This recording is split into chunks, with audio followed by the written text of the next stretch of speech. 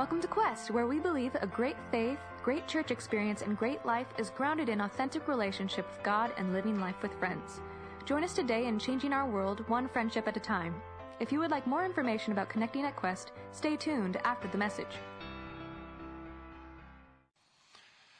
So this last week, Wendy and I heard a speaker, Priscilla Shirer, talk about her 5-year-old son, her oldest son, who lost his first tooth. He was so excited because the tooth fairy was going to come, and he was told that he would get treasure under his pillow. So her son excitedly that night put the tooth under the pillow, and he struggled to get to sleep. So it wasn't until 3 a.m. that her husband felt like he was solidly enough asleep that he could actually go in and put the treasure under his pillow. Morning came, and she knew exactly when her son woke up because there was jumping and shouting and screaming and everything upstairs, and he ran downstairs with 2 fistfuls, and he said, "Look, Mom," and he showed her that he got a bag of gummy bears, his favorite snack, and then he opens the other one and he says, "And I got this too," and it was a $5 bill. Priscilla looked at her husband and said, "Oh, no, you didn't. $5 for a tooth? What are you thinking of?" So he pulled his wife aside and out of earshot said to her this. He said, "Do you remember when our son got all those birthday cards with $5 in them last month and we kept putting them in the birthday drawer for safekeeping? I just took one of those and I put it under his pillow." And she smiled and said, "Dave Ramsey would be so proud of you because you just showed such good stewardship and restraint." And then she said, "I got to watch my son be so excited about a treasure that he really already was his. He already had it. Regardless of how you feel about the tooth fairy or the fact that the dad stole the money from the son, this story illustrates a real truth about our faith.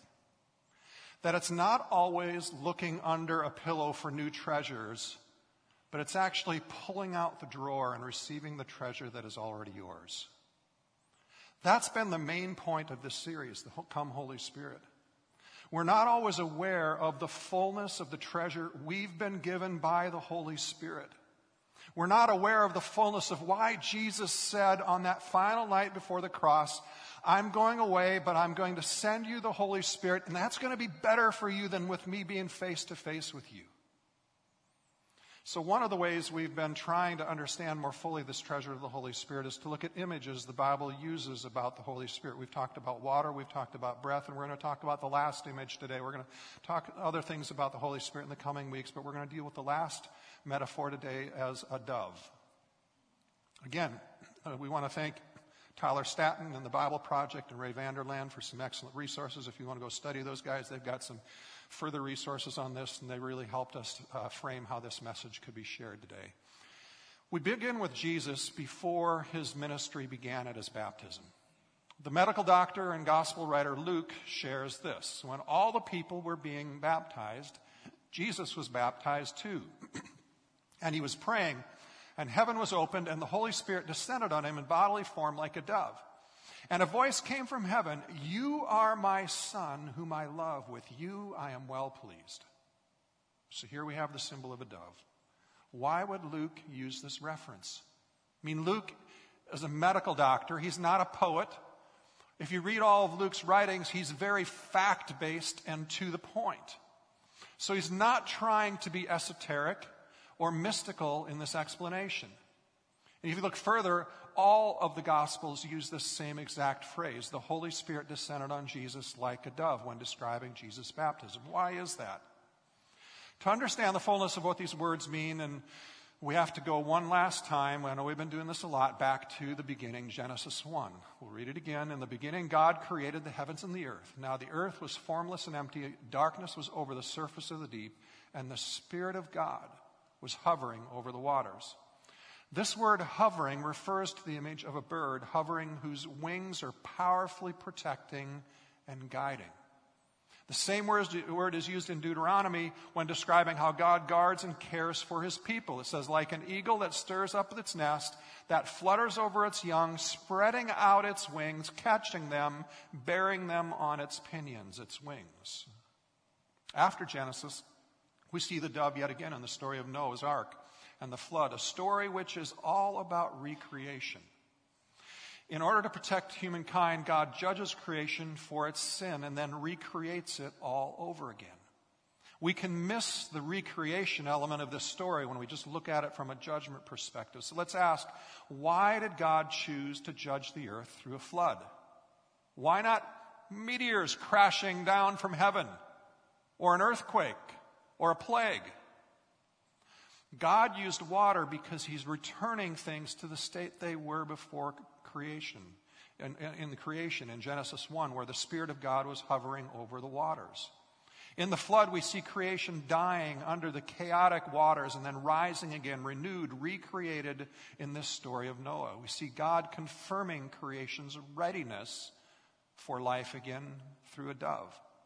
God was returning things back to the way they were before he spoke light and life into creation, which means the story of the flood is not just about judgment. It's about recreation. After the flood, while waiting, Noah sends a dove out to look for land, and it returns on like its second try with an olive branch in its beak, letting him know that there was life again, and they could begin life again. Fast forward to Jesus' day. The Jews had the Hebrew Scriptures and something called the Talmud, which was the official commentary of the Scriptures that the Jews would have known well. And when you read Genesis 1 from the Talmud, it brings back the image of a hovering bird and reads like this. It says, "In the beginning, God created the heavens and the earth. Now the earth was formless and empty. Darkness was over the surface of the deep. And the Spirit of God was hovering over the waters like a dove."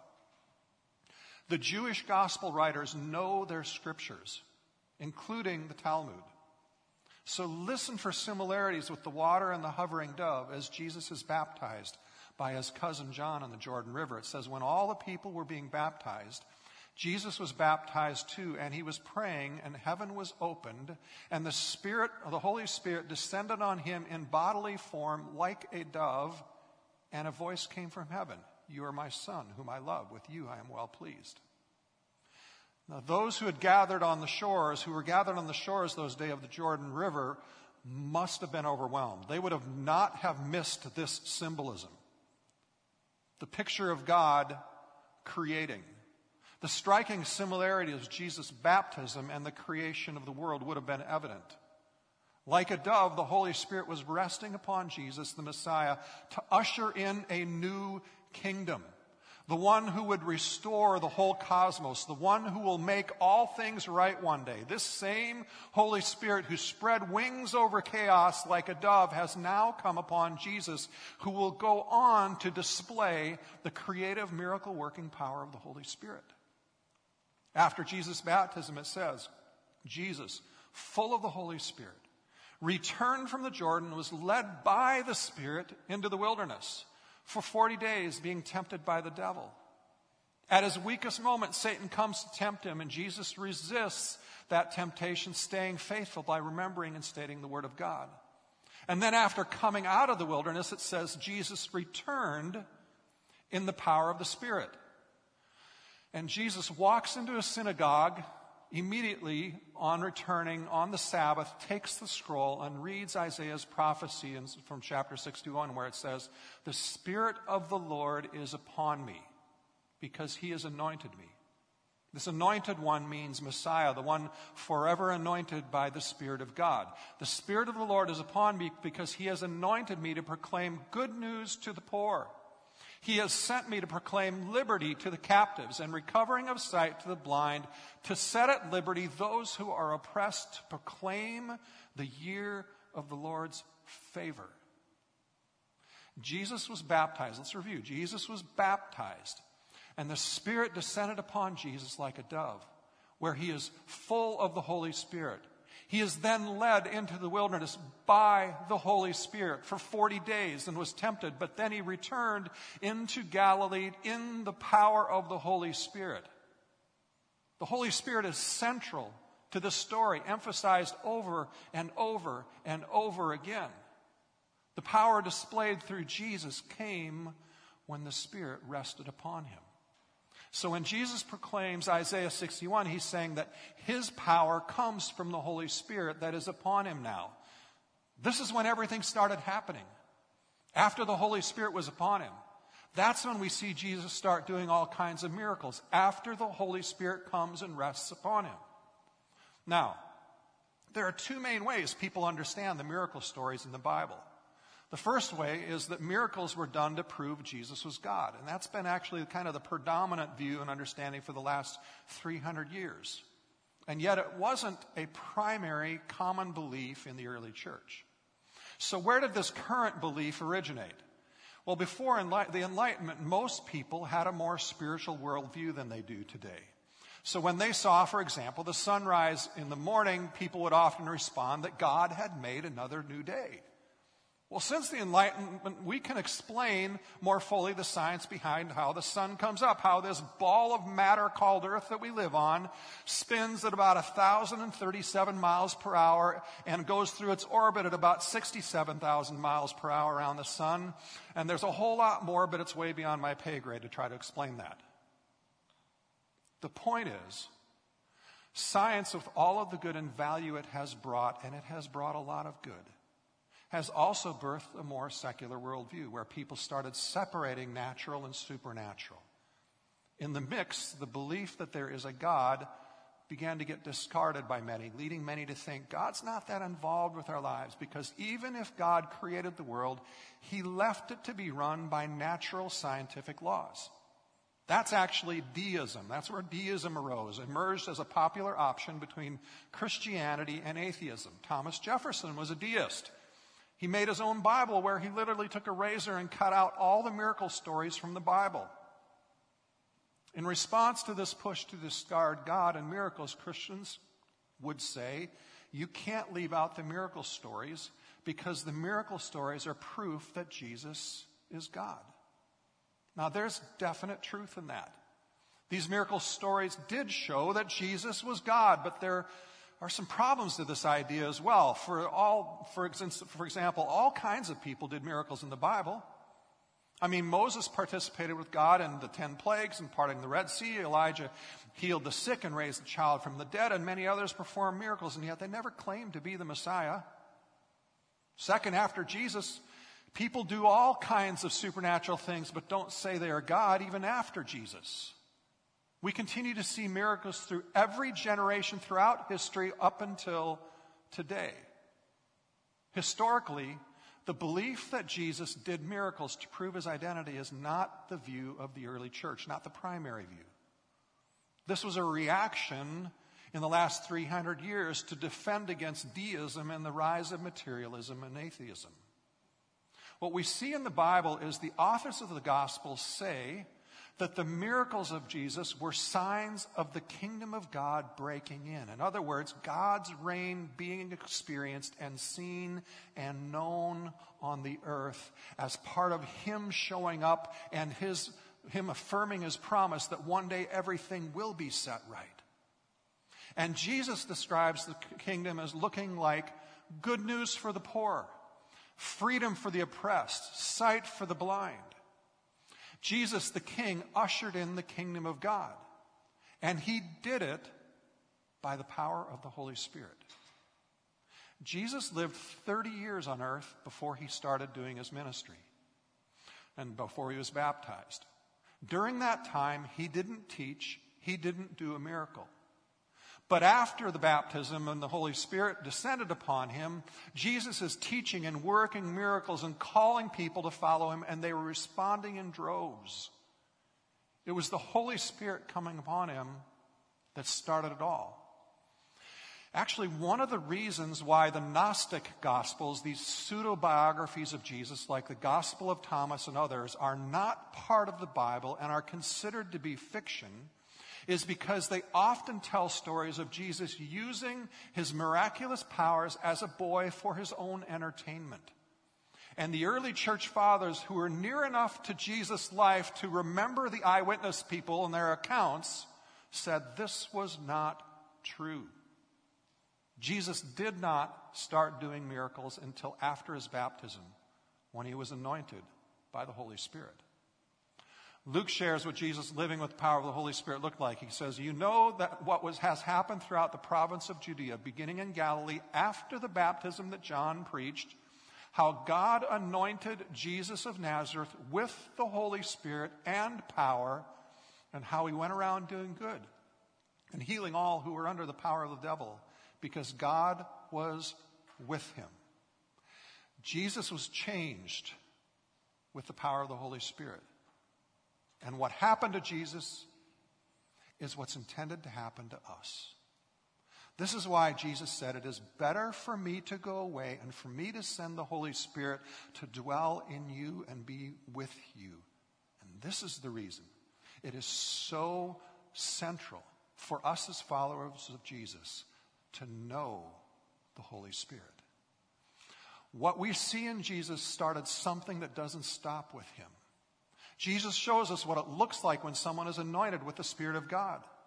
If you remember from our first message, Jesus showed us how we can tabernacle, we can have the presence of God in our tent, our physical being as a tabernacle, as a temple to him. Jesus let the Holy Spirit inhabit him fully. Making oneself God's habitation speaks to us making room for God, us giving place to him, being with him, being attentive to his presence with us constantly. It's this idea of inhabitation. There's a real closeness, a connection, and a freedom in relationship with the Holy Spirit that we want and need to have. A living, breathing, walking, talking tabernacle of the Holy Spirit is who each and every one of us as a follower of Jesus is to be. A picture of this kind of habitation is actually seen in Moses. Remember Moses breaking into spontaneous song after the Spirit blows wind in the parts of the Red Sea so that Israel could become freed from their oppressors? In this song, Moses says something that we may not catch at first. Let's read it and then I'll explain it. The Lord is my strength and my defense. He has become my salvation. He is my God, and I will praise him. Now, there are a lot of words in Hebrew that describe worship of God, and in English, most of them get translated as this word praise. One of the many Hebrew words translated as praise is nava. It's the one that's here, which can mean to make a habitation or a home. The King James Version actually, I think, translates it best. It says, I will, instead of I will praise him, it says, I will prepare him a habitation to be with me and be around me and be a part of my life all the time. What greater praise could we give God than to make a habitation for him? Meaning, I will worship God and make room for him and make space for God to come and dwell in me. Moses navad and welcomed and made room to honor and praise God. Jesus navad the Holy Spirit, making space for the Spirit of God to dwell in him fully, allowing the Spirit to express himself fully through Jesus. But what does that look like for us to make room, to make space for the Holy Spirit to inhabit us and express himself through us? Luke tells us in his sequel to the Gospel, the book of Acts. When the day of Pentecost came, they were all together in one place. And I know we've read this before, but hang on. Suddenly a sound like the blowing of a violent wind came from heaven and filled the whole house where they were sitting. They saw what seemed to be tongues of fire that separated and came to rest on each of them. And all of them were filled with the Holy Spirit and began to speak in other tongues as the Spirit enabled them. All of them. Every single one of the followers of Jesus, it says, were filled with the Holy Spirit. Notice these tongues of fire that rest and hover on each person, reminding us of the Spirit hovering, resting over creation. And now how the Holy Spirit desires to hover over each and every one of us. Throughout the rest of Acts, we see ordinary people doing the same stuff Jesus did in the power of the Holy Spirit. We see Peter empowered by the Spirit to stand up to religious leaders with great wisdom when he had previously hidden from them in fear. We see Philip go to meet a eunuch from Africa along a road, and he explains the Old Testament prophecy about Jesus leading to this guy getting baptized, and then Philip is teleported out to a different city by the Spirit. Paul casts out a demon from a young woman who's been sexually exploited and trafficked. And Jesus' followers have words of knowledge they could not have known but for God speaking, that led to racial and social barriers being dropped and healings happening. Ordinary followers of Jesus have extraordinary love and compassion, becoming the church by taking care of those who have physical needs, emotional needs, and financial needs. The kingdom of God continues to break in, bringing good news to the poor, proclaiming freedom to the captive, and sight to the blind, spiritually, physically, emotionally, and every other way. And Luke says, with great power, the apostles continued to testify to the resurrection of the Lord Jesus. And God's grace was so powerfully at work in them all that there were no needy persons among them. The Apostle Paul reinforces how important the Holy Spirit is and what he does, saying this, and if the Spirit of him who raised Jesus from the dead is living in you, which is, a question that the obvious answer is yes if you're a follower of Jesus. If he's living in you, he who raised Christ from the dead will also give life to your mortal bodies because of his Spirit who lives in you. These early followers received the Holy Spirit. They believed the Holy Spirit was living in them, and they let the Holy Spirit make a home in them and work through them. Have you ever looked at the last words of Acts? Literary-wise, it's written in a way that gives you the sense that it doesn't end. And many scholars think that it was done intentionally because the book of Acts is not ended. God is still writing the book through you and I today. Because Jesus said, and we've read this before, but we need to get it into our hearts and our minds. Very truly, I tell you, whoever believes in me will do the works I have been doing. And they will do even greater things than these because I am going to the Father. Who does the greater things? Whoever believes in Jesus. Maybe you don't buy into that truth of whoever. But as we close, I want to revisit a story everyone knows. Charles Dickens called it the finest short story ever written. We call it The Prodigal Son. A son leaves his dad and all of his family and takes all of his inheritance. And then in one crazy, wild gap year, this son throws it all away, ending up destitute and hungry, eating in the dirt with pigs. After hitting absolute bottom, he decides to go back home. And you find him in the story rehearsing how he can apologize to his dad for what he's done. Thinking, I could never, ever be considered a son again. Not after what I've done. But maybe he would let me be a hired hand. And Jesus continued to share the story. He says, but while he, talking about this self-focused, rejecting son, while he was still a long way off, his father saw him, was filled with compassion for him, and he ran to his son and threw his arms around him and kissed him. That is what God is like. He is that good. He is that forgiving. He wants to be in relationship with you that much. But I've left a part of the story out. While the son was telling the father, I've sinned against you, I don't deserve to be called your son ever again, the father said to his servants, quick, bring the best robe and put it on him. Put a ring on his finger and sandals on his feet. These are gifts that symbolize authority that the father gives his son as an heir, not a servant. And they celebrate. Aren't so many of us too often in our thinking like the prodigal son? We choose Jesus. We want to follow him. But we don't think we deserve to really be his kids. And we definitely don't deserve to be his heirs. And we definitely don't deserve any gifts. And even if we take the gifts that God gives us, we may feel we are not worthy and we are not qualified, so we keep them tucked away in a drawer somewhere. We don't wear the ring, the robe, and the sandals. We leave them in a drawer. We know we're forgiven, but we don't believe we're heirs. We don't believe we have been given authority to help bring the kingdom of God here on earth. And honestly, that thinking grieves God so much. For him to give us these gifts, and we don't pursue them, and we don't use them, and we don't learn how to use them. We don't really know him. We don't trust how good he is.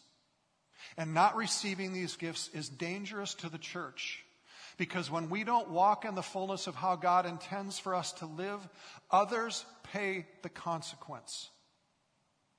We may feel more comfortable receiving the forgiveness of God, but not his gifts of grace and power and authority and healing and justice and hope and to bring salvation to people around us, the gifts of his Spirit. The truth is, like the prodigal, we can never earn the gifts. We don't deserve them. So we hesitate to embrace God's gifts. We think, I've got so much work to do in my life before I can ever be used by God. If you only knew me, if you really knew me, you'd know God couldn't and wouldn't want to use me. And that's shame talking, not God. Because God is inviting you to participate with his Spirit, to let the Holy Spirit bring change to you and through you to others. See, Jesus is not fearful of empowering people who are not qualified. Remember Peter? The one who rejected Jesus and abandoned him in the hour of his greatest need? But Peter grew and he received and he pursued the Holy Spirit. And the Spirit of God changed him and changed millions of people through him. Jesus says, whoever believes in me will do the works I am doing. And how did he do the works? He did them by the power of the Holy Spirit. And they will do even greater things than these because I am going to the Father. Whoever believes. Do we believe that? See, there are gifts from God, your Father, for you. They are handpicked for you to wear. A ring and a robe and sandals that fit you and you alone. Imagine the joy God has when we receive the treasure that is already ours when we choose to follow him.